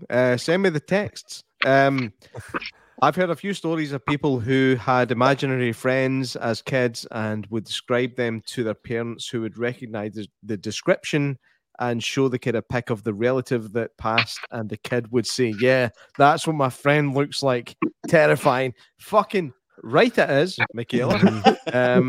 Without putting too fine a point on it. That's pretty scary shit. But this is, Jamie, again, just we were talking about it earlier. The kids aren't conditioned to think a certain way, so they are going to see what they see, and that's the end of it.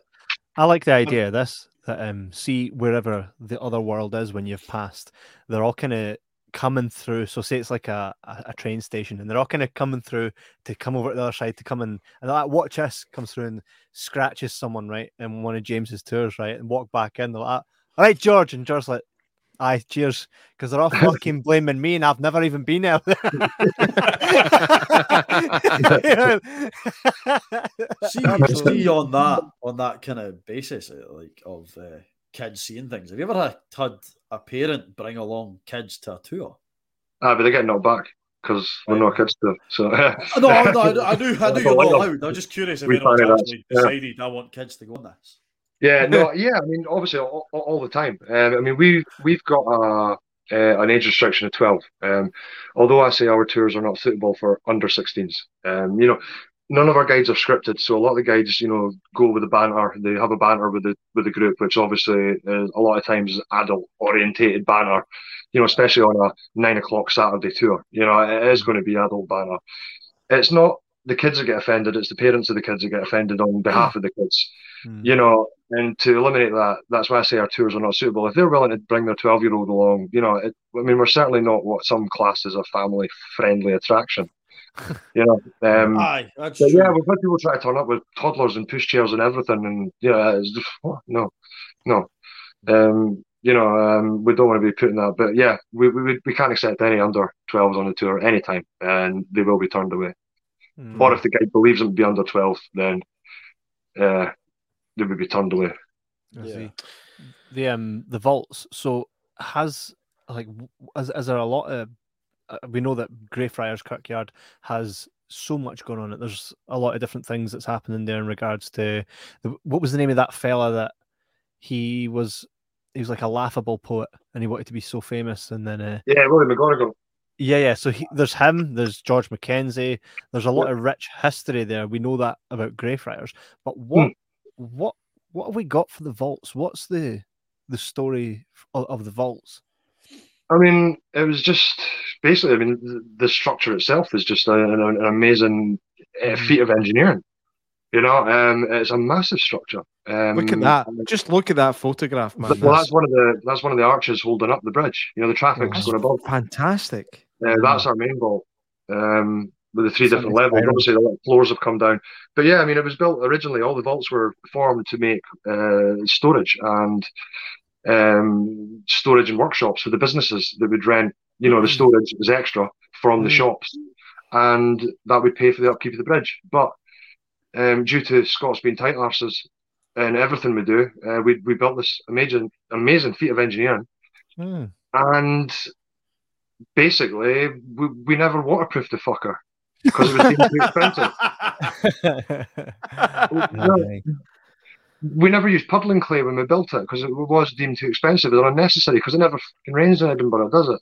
Never. Never. So the bridge was never waterproofed. So from day one, the rain would come and sit on the pavement, in the road, and it would just seep through. And it still does to this day at certain points. It seeps in. Just look at that. Just look at that photograph, man. That's absolutely spectacular. Has anybody ever filmed inside those vaults for the purposes of a movie or a TV show? Oh, loads, yeah. Well, Most Haunted were in these vaults as well. Like outside the paranormal stuff, is it like anybody, maybe a historical drama or horror movie stuff like that? Anybody ever tread their toes in there? It's mainly been for paranormal shows or TV, shows like that. Mainly used for that. Certainly not for filming locations, as far as I am aware. I could be wrong. That's actually a shame. That's actually a shame that it's only been used for those shows. Because we can use it on TV, but there's a lot. Obviously, the water's coming in and stuff like that. So the equipment wise, and and it's obviously the electricity is non-existent. It works, but then it doesn't work, and it's water dripping in. So it could be a nightmare set to work with. Well, I've got an idea for a short film that we could totally film in there if we can go and get some funding for it. It's about a ghost that gets blamed for cutting and scratching and bashing everybody, and he basically passes through and I think. I mean, that'd be quite a cool story, right? Let's call him George. That's a good name. That's a great name, aye. I'm thinking let's call him fucking Jamie. I'm only responsible for 312 of the cases, by the way. See Matthew Man on the go sends in. Wait, he has done that between the start of this show and this point. Craig has put that together. Thank you very much. That is my idol. That is my man. I love Freddie Mercury. Thank you very much, Craig, for you've just immortalized me as that's that moment in Live Aid. So thank you very much, Craig. You're a fucking legend. And Kevin is going to send you another free T-shirt as a result of that. I'm still waiting on Heather sending the first free T-shirt that we offered him. Heather, where the fuck are you? Not much. She's AFK. So the vaults is part of the tour, then, right? So do you, if you, for someone watching that might be wanting to come along to Scotland or lives in Scotland that has never experienced the City of the Dead tours, without giving too much away, what's your kind of route? I mean, I did see it. I don't know if this is allowed, right? But on YouTube, somebody was like filming. Yeah, they were filming. That was Jerry. That's Jerry's tour. Yeah, Jerry. The guides don't. I mean, it's not the fact that it's other people in the tour as well. Obviously, they might not want to be filmed or put on film and put on YouTube. We don't allow filming on the tours, just because of that, and other places as well. And a lot of the places are council owned as well, which again, you would need to film it if you want to upload it to YouTube for your channels and stuff. So a lot of it, but that was a sneaky one. But every guide with us is different. So, we all do the tours our own way. We don't, although obviously Jan owns the tours and he is an author, he doesn't insist that we follow scripts to his exact words.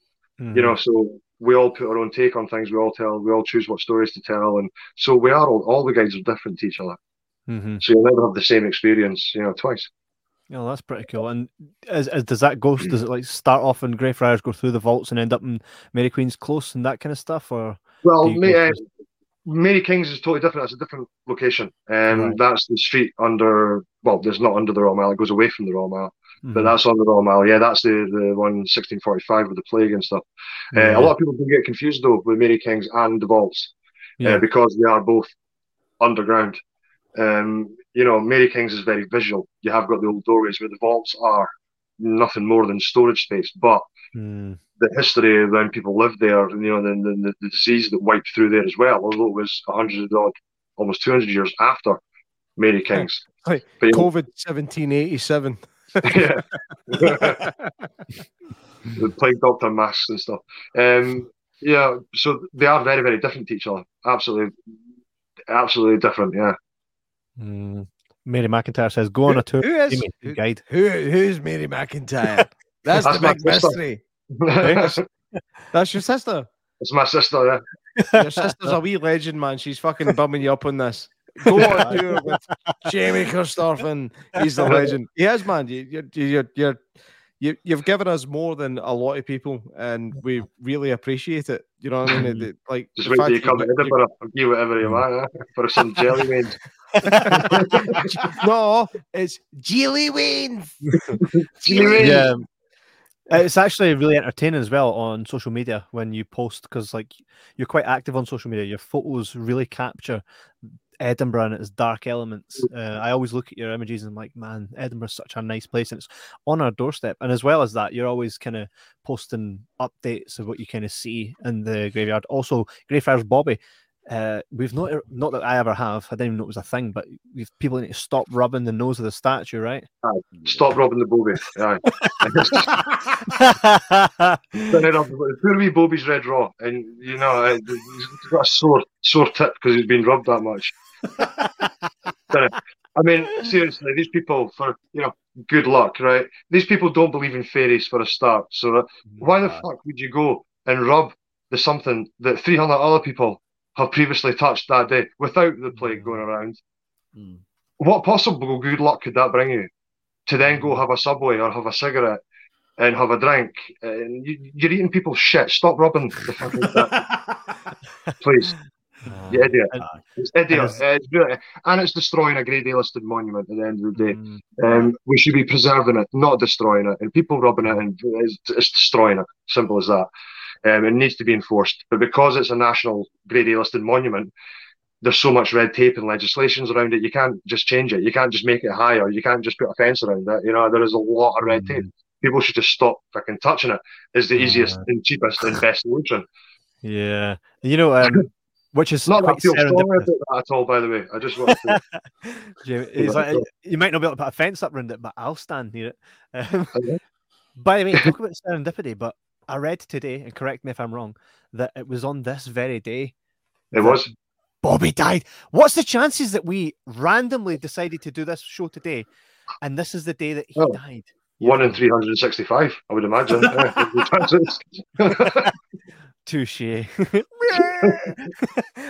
How crazy though, right? Talk about crazy stuff. Yeah, right? 150 years today since the 150, and it's a number like that. Wow. So we can officially say that we've done a podcast about Greyfriars on the the day that Bobby died. 150th anniversary of that. Mate, that's the day Bobby was no more. The day that Bobby dies, otherwise known as marriage. The day that Bobby dies. Oh la la. God, that's bad. So we're looking forward to the kind of. Actually, can we just for the sake of decorum, can we just have like even 10-second silence for the Bobby? For the Bobby. Let's have 10-second silence for Greyfriars Bobby. And I'm counting it for now, right? We ready? That's 3, 2, 1.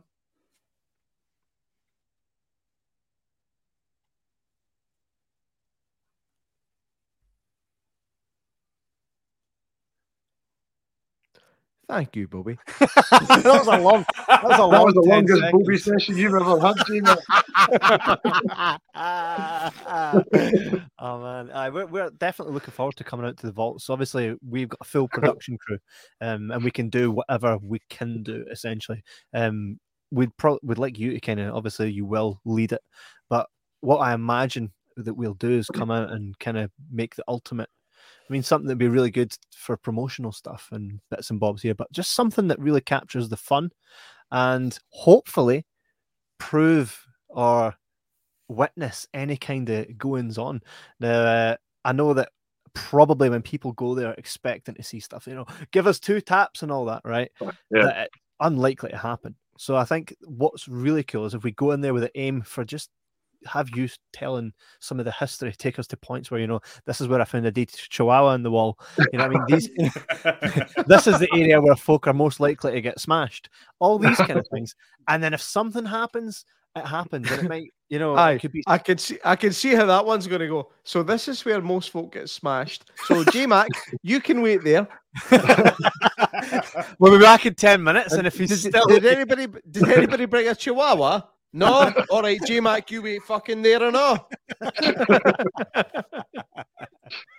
so that'll be pretty cool.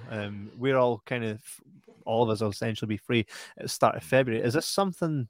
Aye, this is something we should definitely.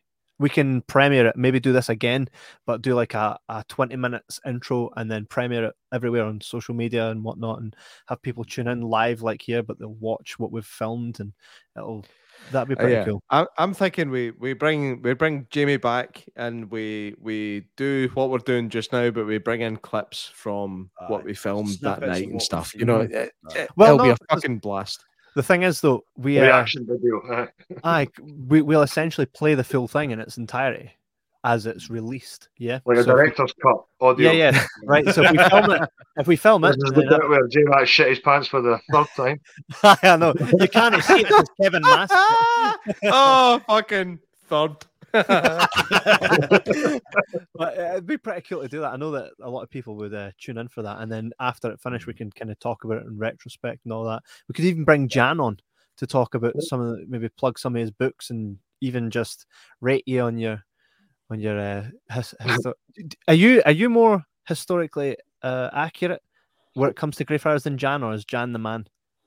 Yeah, I mean, obviously, there's a lot more.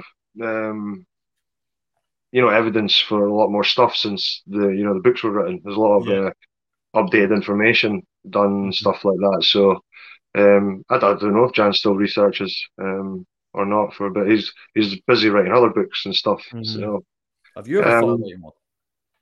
I've asked him this. I've got the information there for the South Bridge, but it's covering such a vast period. You know, if I'm going to do it, I'm going to do it properly. So basically, from 1750. I want to do it right up to present day, which is a massive task. The businesses that were there, the businesses that, didn't survive, through the times, and what the buildings have been used for. So, yeah, it's a mammoth task. There's so much information. Yeah. There's a documentary in the works. Yeah, there's more than, there's plenty of history in a minute. Edinburgh's rich and full of history, and I think it also looks like a place that's straight out of a movie that's about scary stuff. It's Gotham City, isn't it? It's I don't know. It depends what kind of daylight it is. Just before we wrap up here, there's one last thing that I wanted to ask you. Have you any experiences that you've had with? And that's the Museum of Childhood Toys. And I read in Jan's in his book, he talks about how there was a nursery under there or in there. And it locked up, and these. Yeah, I think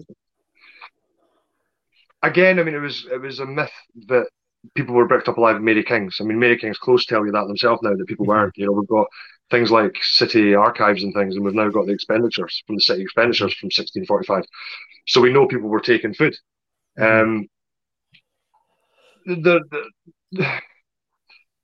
I think Jan took that from a myth again about that. It was more of a scary story that grandmothers would tell.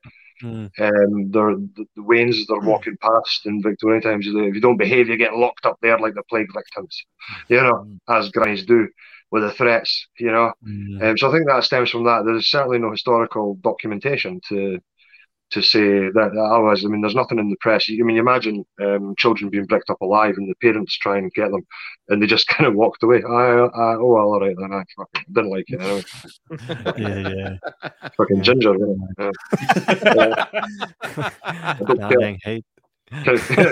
Can I get a new one? There would have been riots. There would have been riots, and there would have been documentation in the press and stuff like that. Even back then, we did have the journals, but. I mean, I'm not going to debunk it, but where it came from, I'm not entirely sure. But it's certainly, I've heard it other places other than Jan who said it. So it was one of these urban legends, I think, that kind of made it into the book. And it's kind of, Whereas I'm more right down. I want to find right through the history of that building. Right down. I research building records. Going right back in the council archives. Going right back for that address, and then finding out when new tenements were built, other ones were destroyed, and so. What have you got in your research? J-Mac, it's your headphones. It makes you look like you've got a weird haircut. Like when you're looking in the camera there, it looks like you've got like little things that come out the side of your hair, like a wig or something. Like an Oompa cup, but black. It's my fucking hair. That's shiny. That's shiny. Clark Gable. If there's any, I'm trying to go on fucking old Edinburgh. Like I've got the tash, I've got the side swiped hair. At least I've got hair. Fuck's sake. Exactly. This wasn't too choice. We have another submission what here is from. What does the B stand for on your cap? Is it Boston Red Sox? It's Baldy. Baldy, yeah. Baldy. We have another submission here from from Craig Matthew.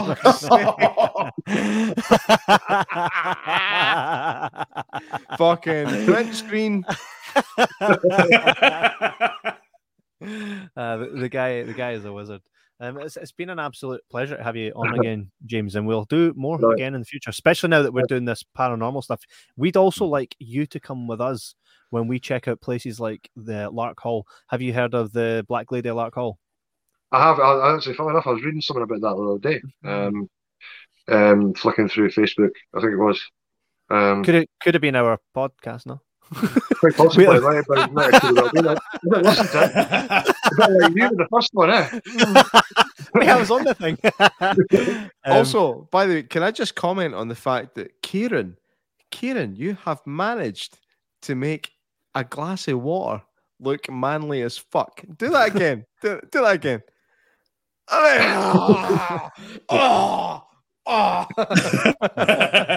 That's a stein of water, man. That's fucking impressive. Thank you very much for that. Yeah, you're welcome. Matthewman says B for Boltergeist.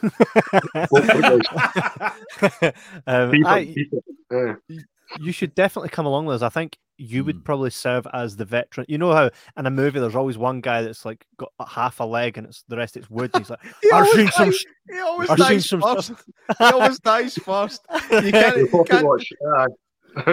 The Jesse Ventura of the outfit. I think you should definitely come with us because we do plan to do these, because we're starting off this show by doing a lot of the Scottish-based stuff from our doorstep, and we're definitely going to be checking out most of the places that we have an episode with. Now, the Lark Hall, you can just essentially go up there, so we don't really there's no one there that's like, yo, hi, I'm from Lark Hall, come and I'll show you. But you've got the experience of the veteran that knows what what's to look for and stuff, and we're going to do a bit more research on where to find bits and bobs, and we'll go there. And there's the Applebank Inn. I asked them a while ago if they were up for us going up and checking out the haunted pub, but they left me on red, so we might just have to go there anyway. That comes under. That's the old jabber standard. No, you can't come. Fuck you, coming in. But you should definitely come along with us and experience. I'm not getting involved in this. This could be criminal activity. Just blame it on J-Mac. Aye, why the fuck? No way.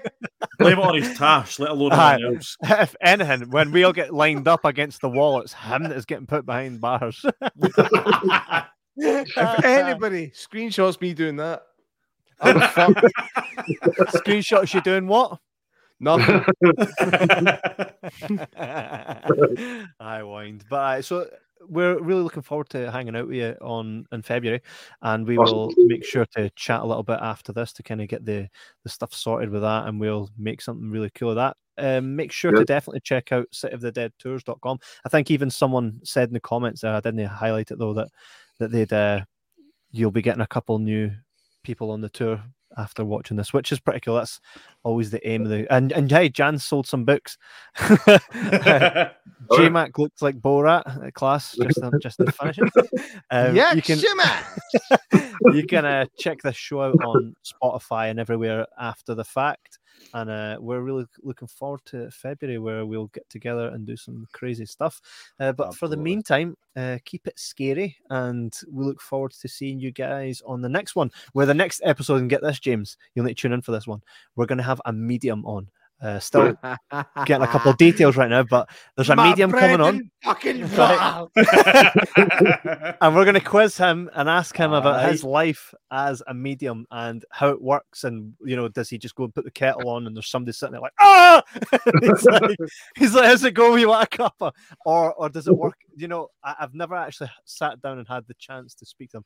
And all you guys get to do it in the comments section as well, where you get to really, the guy has so many people following him. He has a lot of people that will swear by he's the real deal, right? So all credibility, he seems to be the real deal. So it's not, come on and we'll badger you, or come on and we'll ask you to tell us about us, but just more, how did it start? How did you know? How did you get there? How did you make it better? How did you grow this talent or gift that you have? So I'm not going to lie. I might do a bit of that because I am the heel, and I'm going to jump in there. I'm going to ask the awkward questions, but I'm sure he's going to have answers for them. So I'm looking forward to it. Absolutely. The thing is, if he's that good, J-Mac, he'll already know the question. He'll know. And he's very credible as well.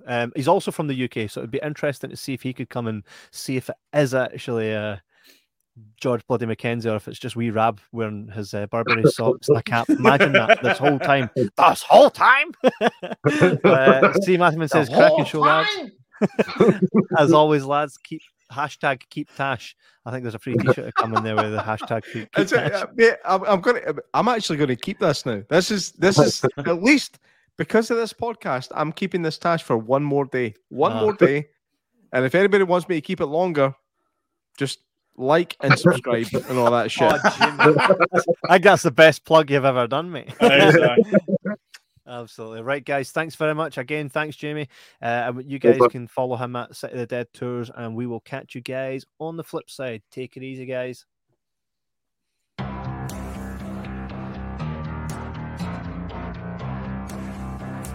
Thank you for listening to Paranormal Pattern with Kev, J-Mac and Kieran, in association with Jibber Jabber Podcast. You can watch future episodes live on Facebook Live and on YouTube. You can also catch up on our previous episodes on Apple Podcasts, Audible, Spotify, and any available podcast database. Don't forget to check out our website at www.jibberjabberpodcast.com. Good night and sleep tight.